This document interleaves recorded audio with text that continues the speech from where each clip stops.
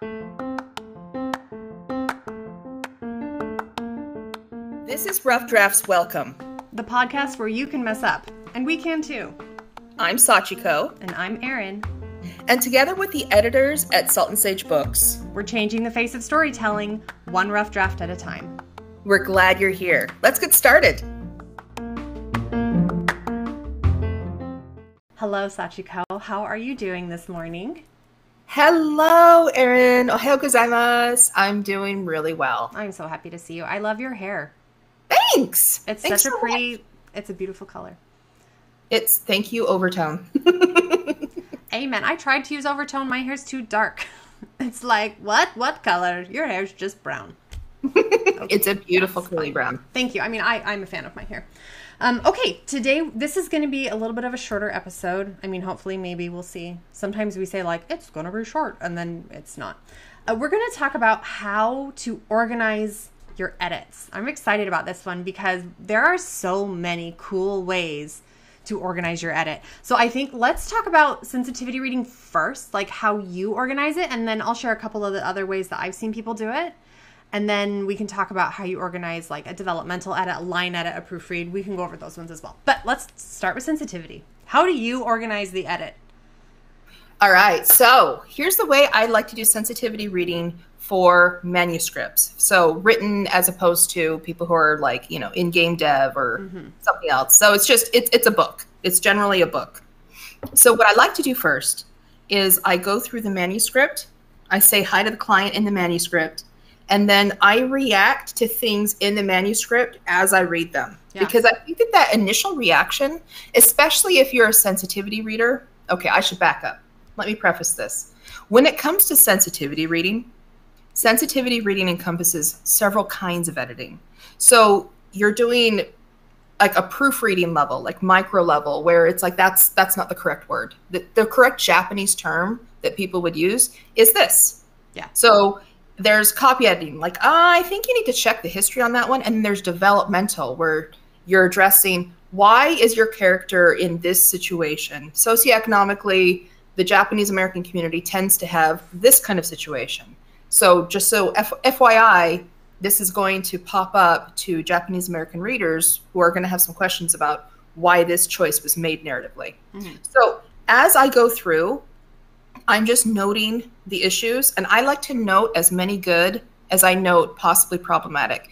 I just want people to know when I'm reading through their piece that I'm really there, I'm involved, I'm noticing everything. And I think that those initial reactions, even just emotional reactions of ouch, or oh, that's great, that's so funny. I think that emotional reactions are good data for them.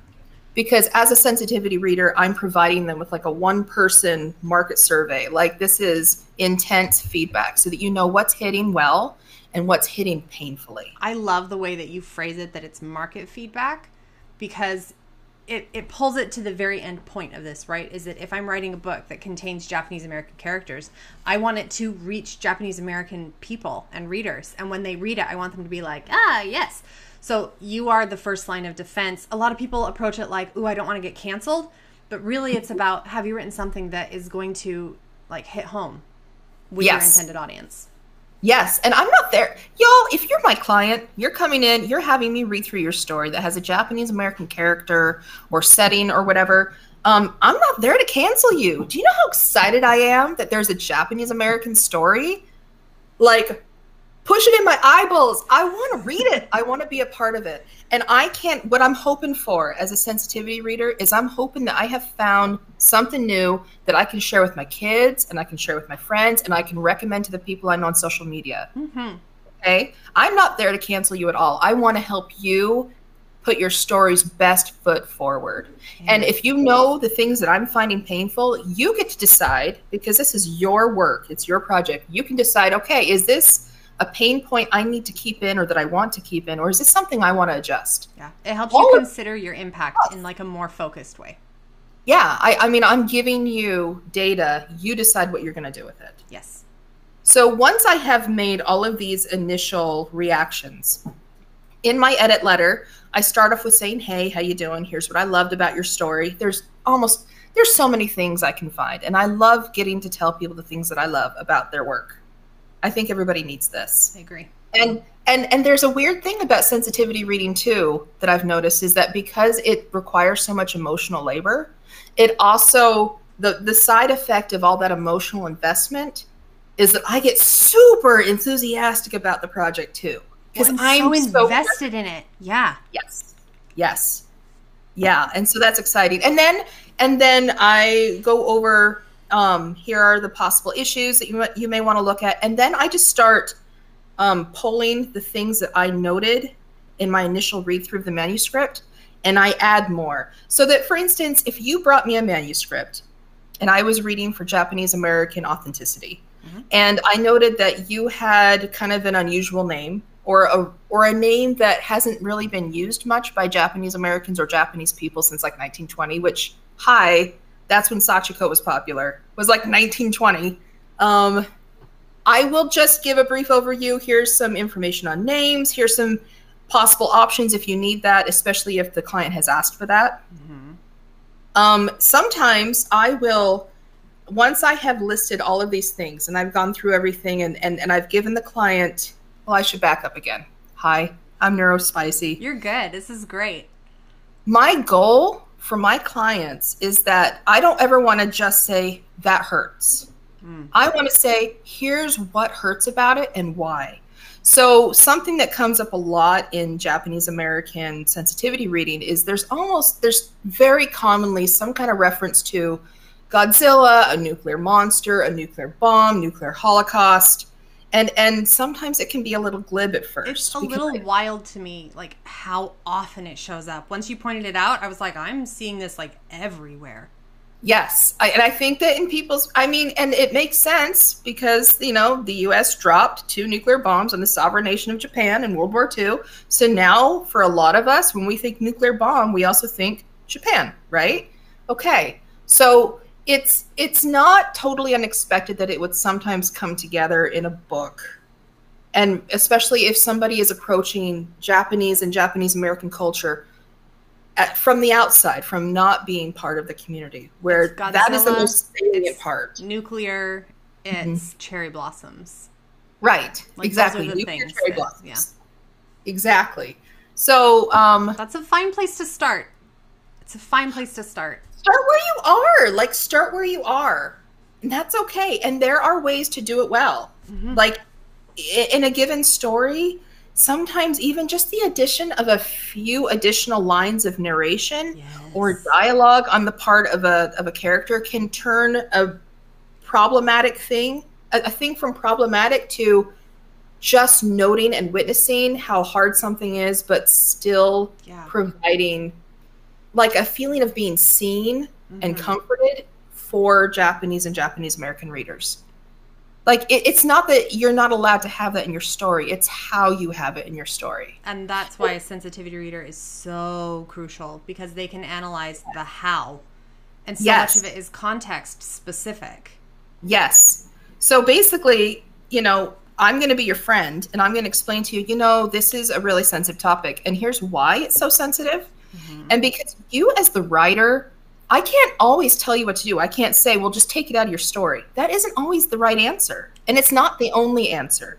But as the writer, because you are the creator and all the different, you've got all of these parts of your story in your mind that I don't have. I'm only seeing one iteration of it.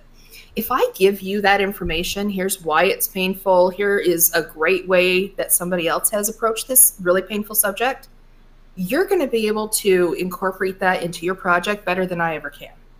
So my goal is just to give, not to say that's racist, but to say this is racist for these reasons, and here's how, and here is another example, and here's where you can learn more about it, and here's an example of it being done well, and here's possibly some further steps you can take. Yes. Because the whole point is just knowing, okay, what is working and what isn't, and why is it not working? That why to me is so crucial, because I mean, like, you can get beta readers, for example. Like, I've seen a lot of people go and they get beta readers who are people of color, who are people of their desired audience, and beta readers are really good in my experience at telling you what isn't working, but it's not really in the purview of a beta read to explain to you why it isn't working or to give you suggestions on how to improve it.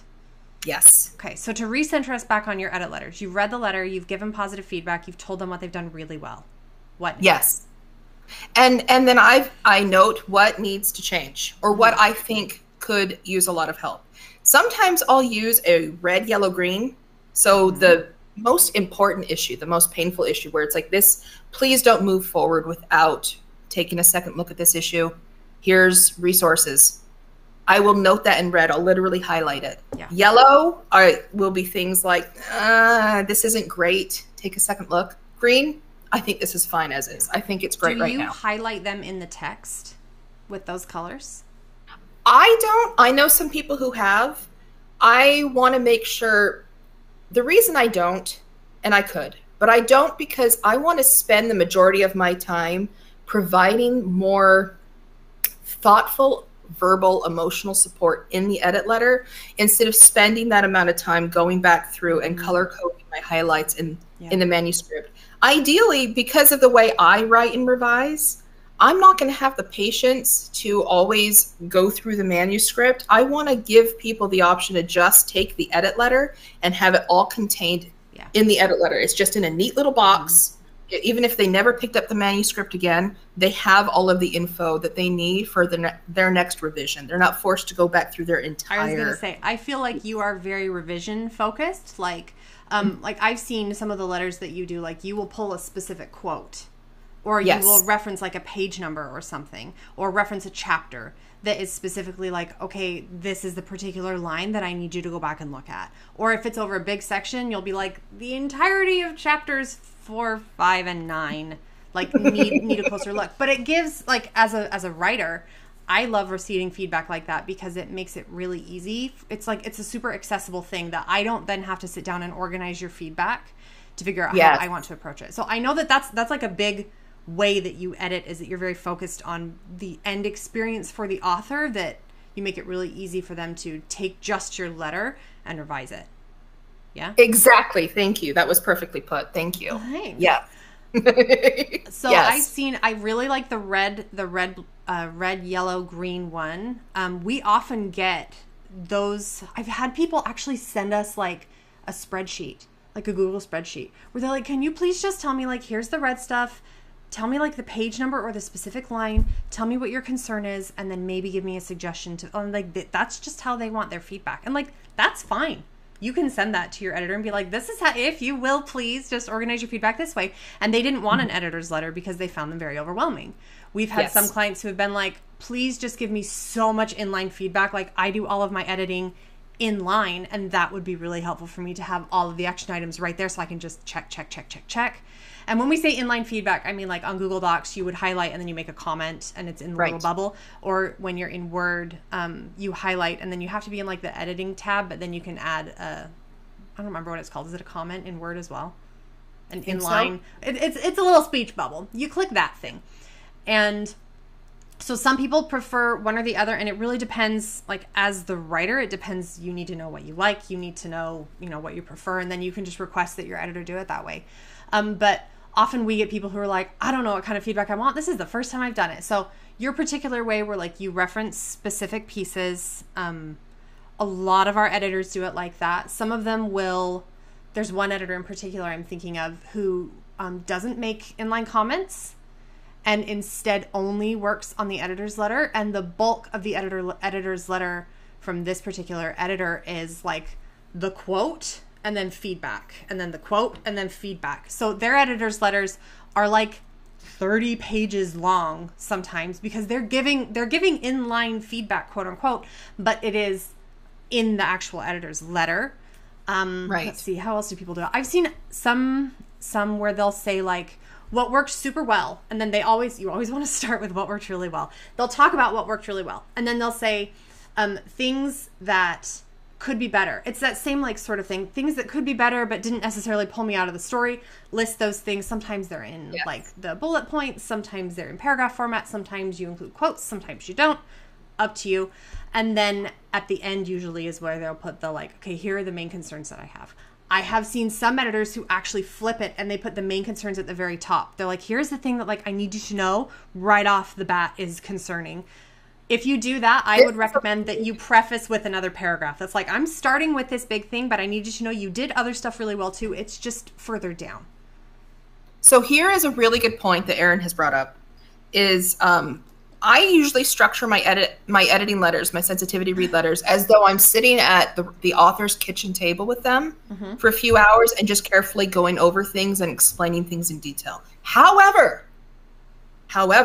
if you or if I am doing a sensitivity read for a publisher, totally different. Oh, yeah. Just like Erin describes, a publisher, they just need to know action items. They just need to know. So I start off with, here's who you are, here's what the book is for. It's the title of the book.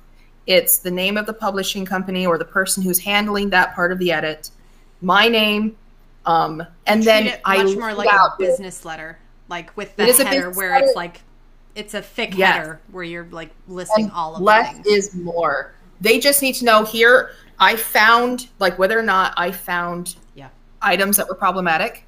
They don't need all of my gushing over what works at all. So for them, for a publisher, I just name the issues that need to be looked at. And then after I have named them, after that, I will go into detail. Here was what was problematic here, so that they have the opportunity to share that with the author that they're working with or not. Yeah. If they, because, and usually a publisher will come back with, these are the changes, are they okay? And all they need is me to go, is to sign off with, okay. Yeah. So look good. Check. Yeah. Yes. Rubber stamping. Yeah. So we can talk about rubber stamping. It's not really rubber stamping. It's, did we address the issue that you brought up in such a way that you feel like the issue is like resolved? It's not really, it's not a rubber stamp. We'll have to talk about rubber stamps.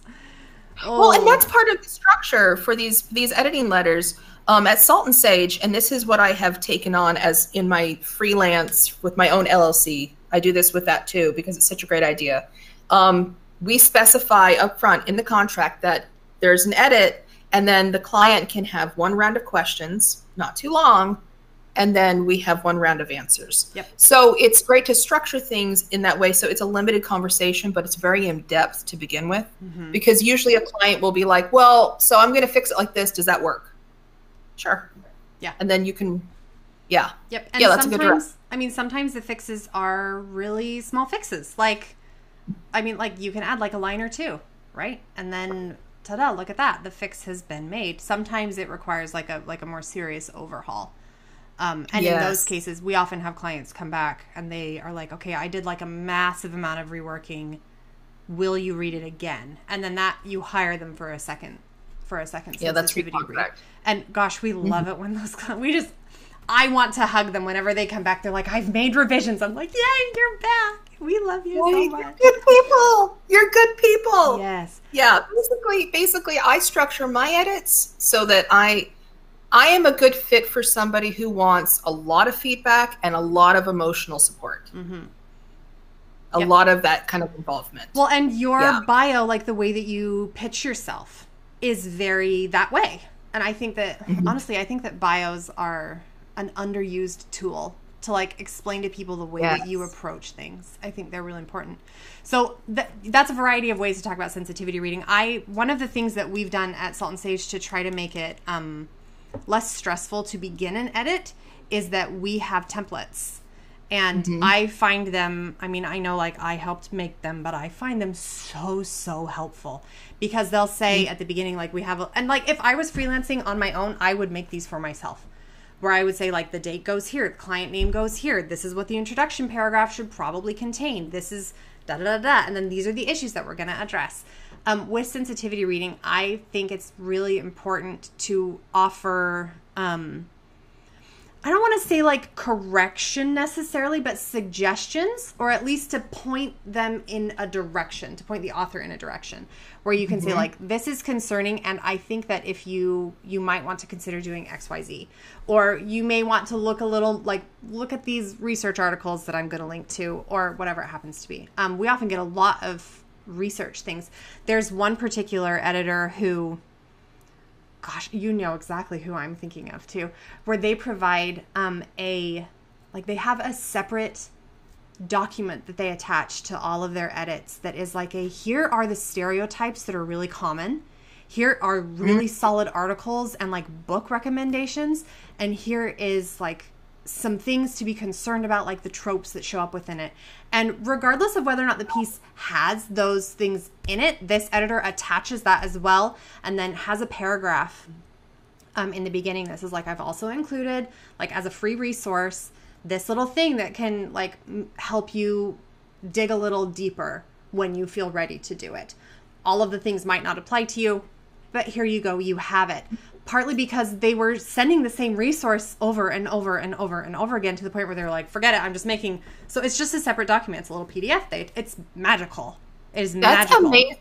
Any client who gets that, I know. You are lucky. So lucky. You are so lucky. Mm-hmm. So lucky. Because you're benefiting from everybody else too. That is amazing. It's brilliant, right? So like, they've just kept track of all the resources and what they're really good for, and then they just, here you go, here it is. So a lot of resources. I think it's really good to, I think resources and links and books, like places where you can say, hey client, I know you mean well, this isn't working. Here's the direction I would say to go to work on fixing it and understanding it in more depth. Like that can be really powerful and very empowering to the client too. Yes. Do you have anything else you want to say about sensitivity reads? I want to be mindful of time and talk about the other edits too. I mean, we all have ways that we work, but the ultimate goal is just to make sure that people get the information that they need in a way where they're able to take it in. So that's all. That's whatever works. Yep. Do what works for you. Yep. And it has to be a process that is sustainable for you. Like the way that you write edit letters, I can't do, because I'm not an extrovert in the same way that you are. But the way that I write edit letters would probably make you feel like crying. So like you figure out what works for you, and it doesn't make you a bad editor if you do it differently than someone else. It just makes you you. And that's good. That's good. Okay, so let's talk about developmental editing.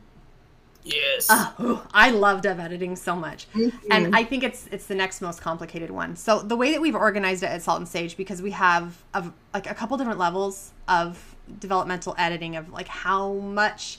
We tried to make it really accessible price-wise, so we made some lower options that just, they are less in-depth, but you still get really good feedback.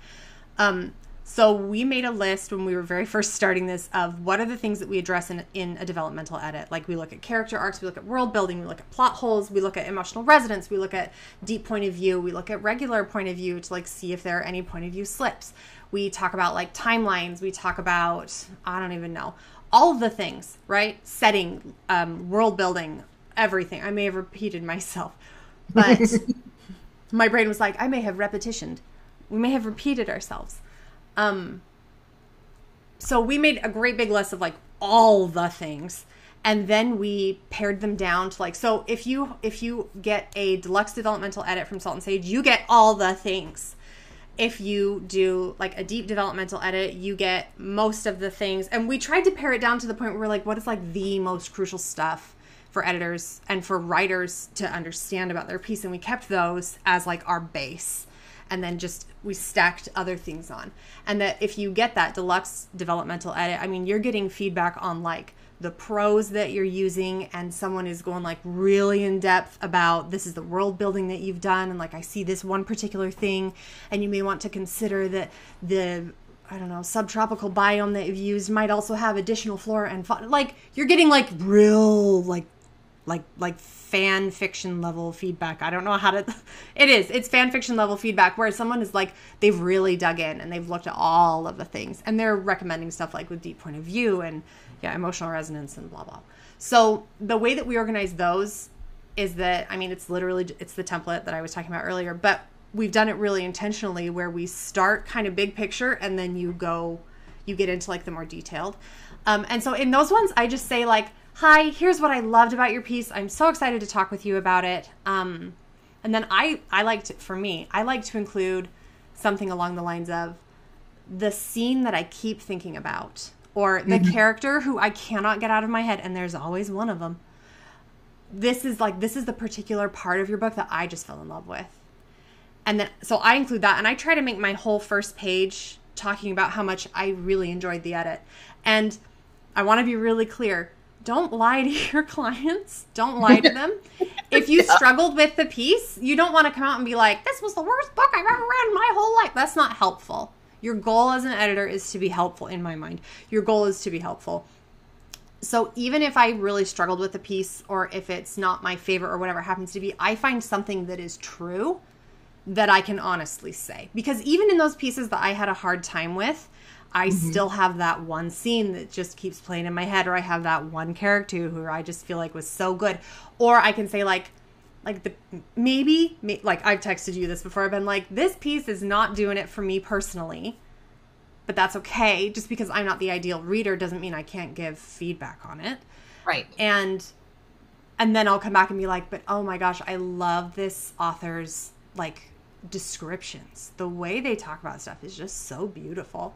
Like, people get into writing because they love it. And I feel like that love shines through always. Yes. There's always something to appreciate about a piece, even if it's not your favorite thing you've ever read. This is what I love the most about, because I'm a developmental editor too at Salt and Sage Books, and I love it because of all of that emotional presence. I think that developmental editing, if your piece needs a developmental edit, there is nothing that more exemplifies the idea of rough drafts welcome. I love nothing more than getting my teeth into a rough manuscript. I don't care about your spelling. I love it I don't too. care if you have little narrative rat trails that lead to nowhere. That's fine. Let's talk like big ideas and world building and what you want to do next. I love that collaborative energy. You're so good at the world building stuff too. I like the characters more than I like the world building. And so like, if you want like world building help, if you bring me like your massive, like your I can't think of what it's called, your epic fantasy, I'm probably not the best editor for that, but you are. You are the best editor for that, because that world building stuff just lights you up. I have a hard time like keeping track of all the pieces, because that's how my brain works. It's harder for me to it's hard for me to keep track. Okay. Anything else about dev editing? I wish that more people got dev edits, because they're so fun and they're so helpful too. Here's where it helps you. It helps you before you hit the copy edit process, guys. Bring in your rough story. If it feels like, if something is holding you up, even if the story is unfinished, like, it's a great time to bring in a developmental editor. Figure out what it is that's holding you up. What is the roadblock? Did it start in chapter 1 because you didn't establish something about your world's currency or sociopolitical structure? Is it because your character arc isn't based in wounds and payoffs? I mean, this is an opportunity for somebody to help you on a deep level. It does not have to be polished. Bring it in rough and early. I've actually started to book developmental edits whenever I get stuck. That like, I have a piece right now that I'm working on that is, I mean, I'm about 13,000 words in, so I'm not like super, super far, but like, I'm in there and I'm stuck. I've written myself into a corner, and I've reread it like 5 times now and tried to find like, where was it but I don't know. I can't figure it out. And so I have a developmental editor booked for this particular piece, actually, for next week, where she's going to read through it and she's going to be like, oh yeah, I see why you're stuck. It's right here. This is the moment. Because I know she's going to be able to pinpoint it, because I'm way too close.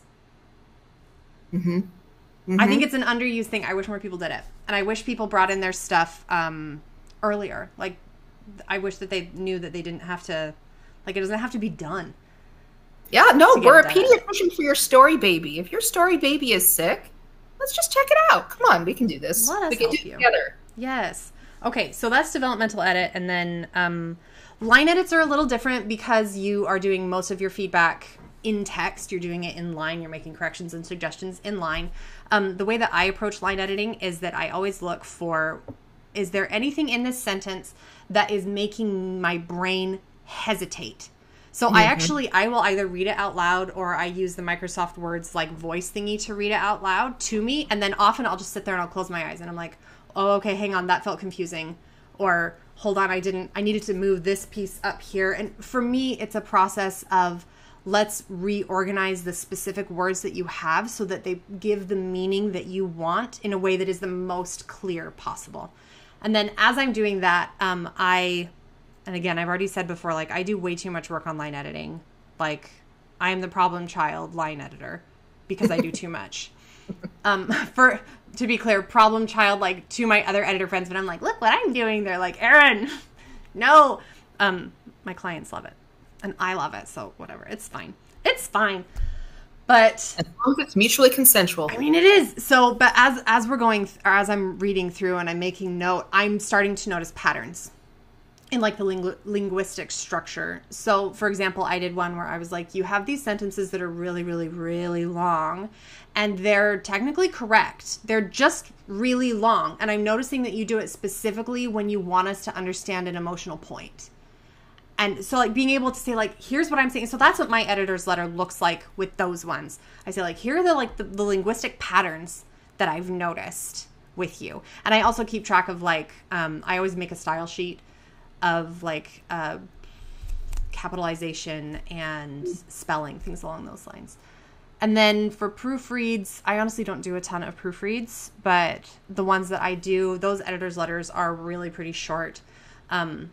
I try to also include a style sheet with those. My very favorite thing in the world is when a client comes to get a proofread and they attach a style sheet. Oh, thank you so much. Because then we can just make sure that everything fits and it all makes sense. And with proofreads, I always do use the tools that you have in front of you. Use spell check. Double check everything. I run spell check at the beginning and also at the end whenever I do a proofread, because then I can go through and say like, oh, yep, you're right, comma, comma, comma, comma. And I let the computer do what it can do. And then I put it through my brain and, double check that it all works really well. And then as far as beta reading, the way that Salt and Sage has tacked this in is we consider it like a very bottom level developmental edit, like the most baseline. So we treat it a lot like a developmental edit. And I feel like a beta read is like if you were to get like the equivalent of a book review from an editor. That's the way that's how I think of them. So I always, and again, we have a template, but the way that I like to do it is I always talk about like the things that I really, really, really loved. My least favorite character. I talk about if I ever got bored in the book. Yeah, and where. And where in the book, like where it started to feel kind of slow to me. I talk about if the book made me laugh out loud, if it made me cry, if I ever felt so angry that I wanted to throw the book. I include all of those like intense emotional reactions. And I also talk about, I love this particular one. I'm very proud of myself for coming up with it. But the idea of, I always tell the author, if you were to delete one scene or one chapter or one character or one subplot or whatever, if you were to delete something, this is what I would suggest that you get rid of. And I love getting that kind of feedback as an author, because then I can be like, oh yeah, like what is this actually, like how is this supporting my plot? So yes, that's how I do it. And I mean, it depends which way you lean. I personally like longer. I like writing longer editor's letters. I know you do too. I lean more heavily on the inline feedback than you do. It kind of just depends what you like as an editor and as an author. You should tell if you know what you like as an author, tell your editor, please. And guys, Erin is she's a really good line editor. Thank you. She's great. If you can get her, you're lucky. It's true. I am pretty booked. I am pretty booked. I mean, so are you. Yeah. Okay. Well, is there anything else that we wanted to say about how you organize edits? I feel like we've maybe said all of it. I think the most important thing is if you are an editor, figure out what works best for you. Like think about, what are the 3 things that set you apart from other editors? What are the 3 things that you love the most about editing? Yeah. For me, I love giving personal encouragement. And so I want to give encouragement in a way that educates.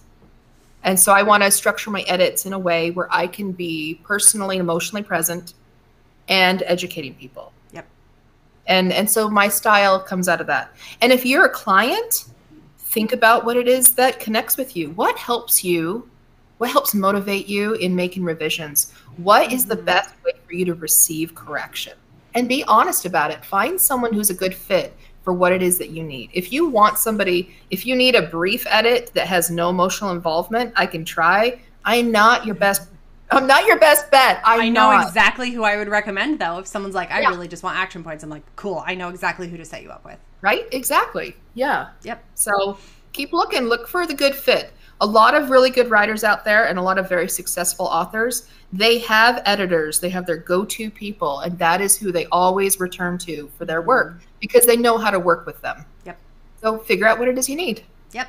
and then find the editor who can give that to you. And it's really okay to shop around too. It's okay to work with one editor and then be like, that didn't really vibe with me. I'm going to find someone else. That's okay. That's okay. There are so many of us. And honestly, I don't know any editor who would be like, how dare they? Every single editor I know would be like, good. I'm so glad they're finding someone who's a better fit. Yeah. Like everyone wants you to have a good fit. I have one more thought. Go. And this is something Erin taught me and that I now share with people. So thank you very much, Erin. The thought is, especially if you're getting a sensitivity read, if you're a client, but any edit, it can be really hard to get correction, even correction you have asked for and that you are paying for. And so once you get an edit, like take care of yourself emotionally, give yourself a calm moment to read the stuff and then just let it sit. Because the way you feel about an edit right after receiving it maybe is not how you're going to feel in 2 weeks. And some people, when I've talked to authors, some of the hardest edits to go through and to receive end up being the most useful for them. Yeah. I am this person where I am so incredibly tender-skinned. It's very, very, very hard for me to get feedback about my stuff, even if I desperately want it. Even if I desperately want it. It's all tied up in childhood trauma. It's great. The routine that I have now is that I get the edit, and I can be all business about that. I can be like, okay, here are my concerns, here are the things.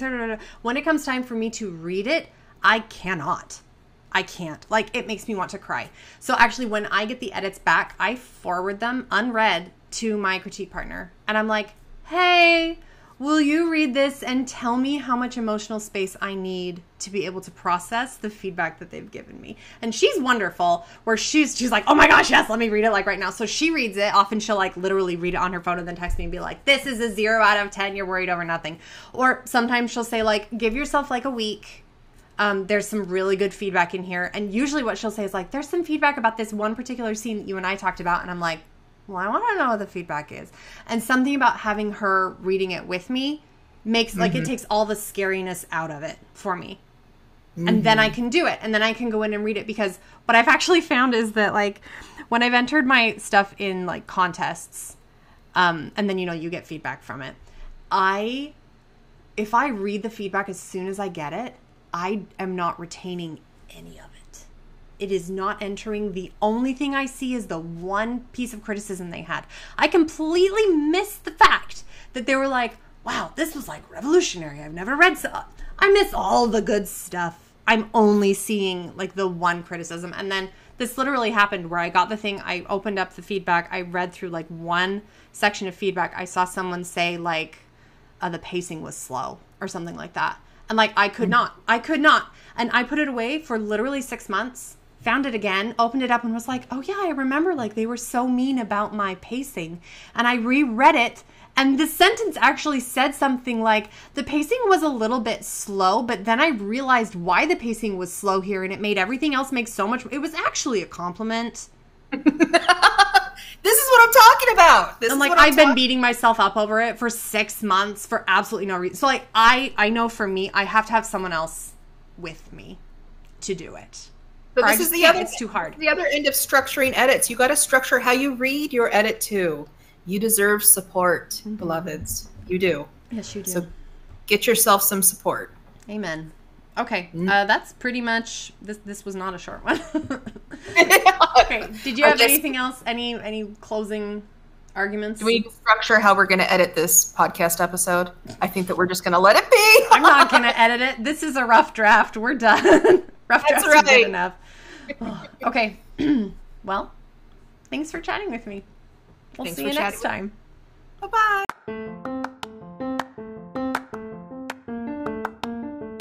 This has been Rough Drafts Welcome. Thank you so much for listening. Got any questions? We would love to hear them. Got a complaint? We'll hear it too. Yep. Leave us a 5-star review.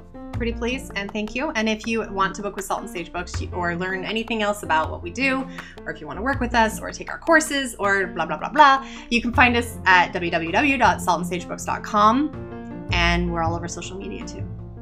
We sure are. And we'll see you next time. Bye. Bye.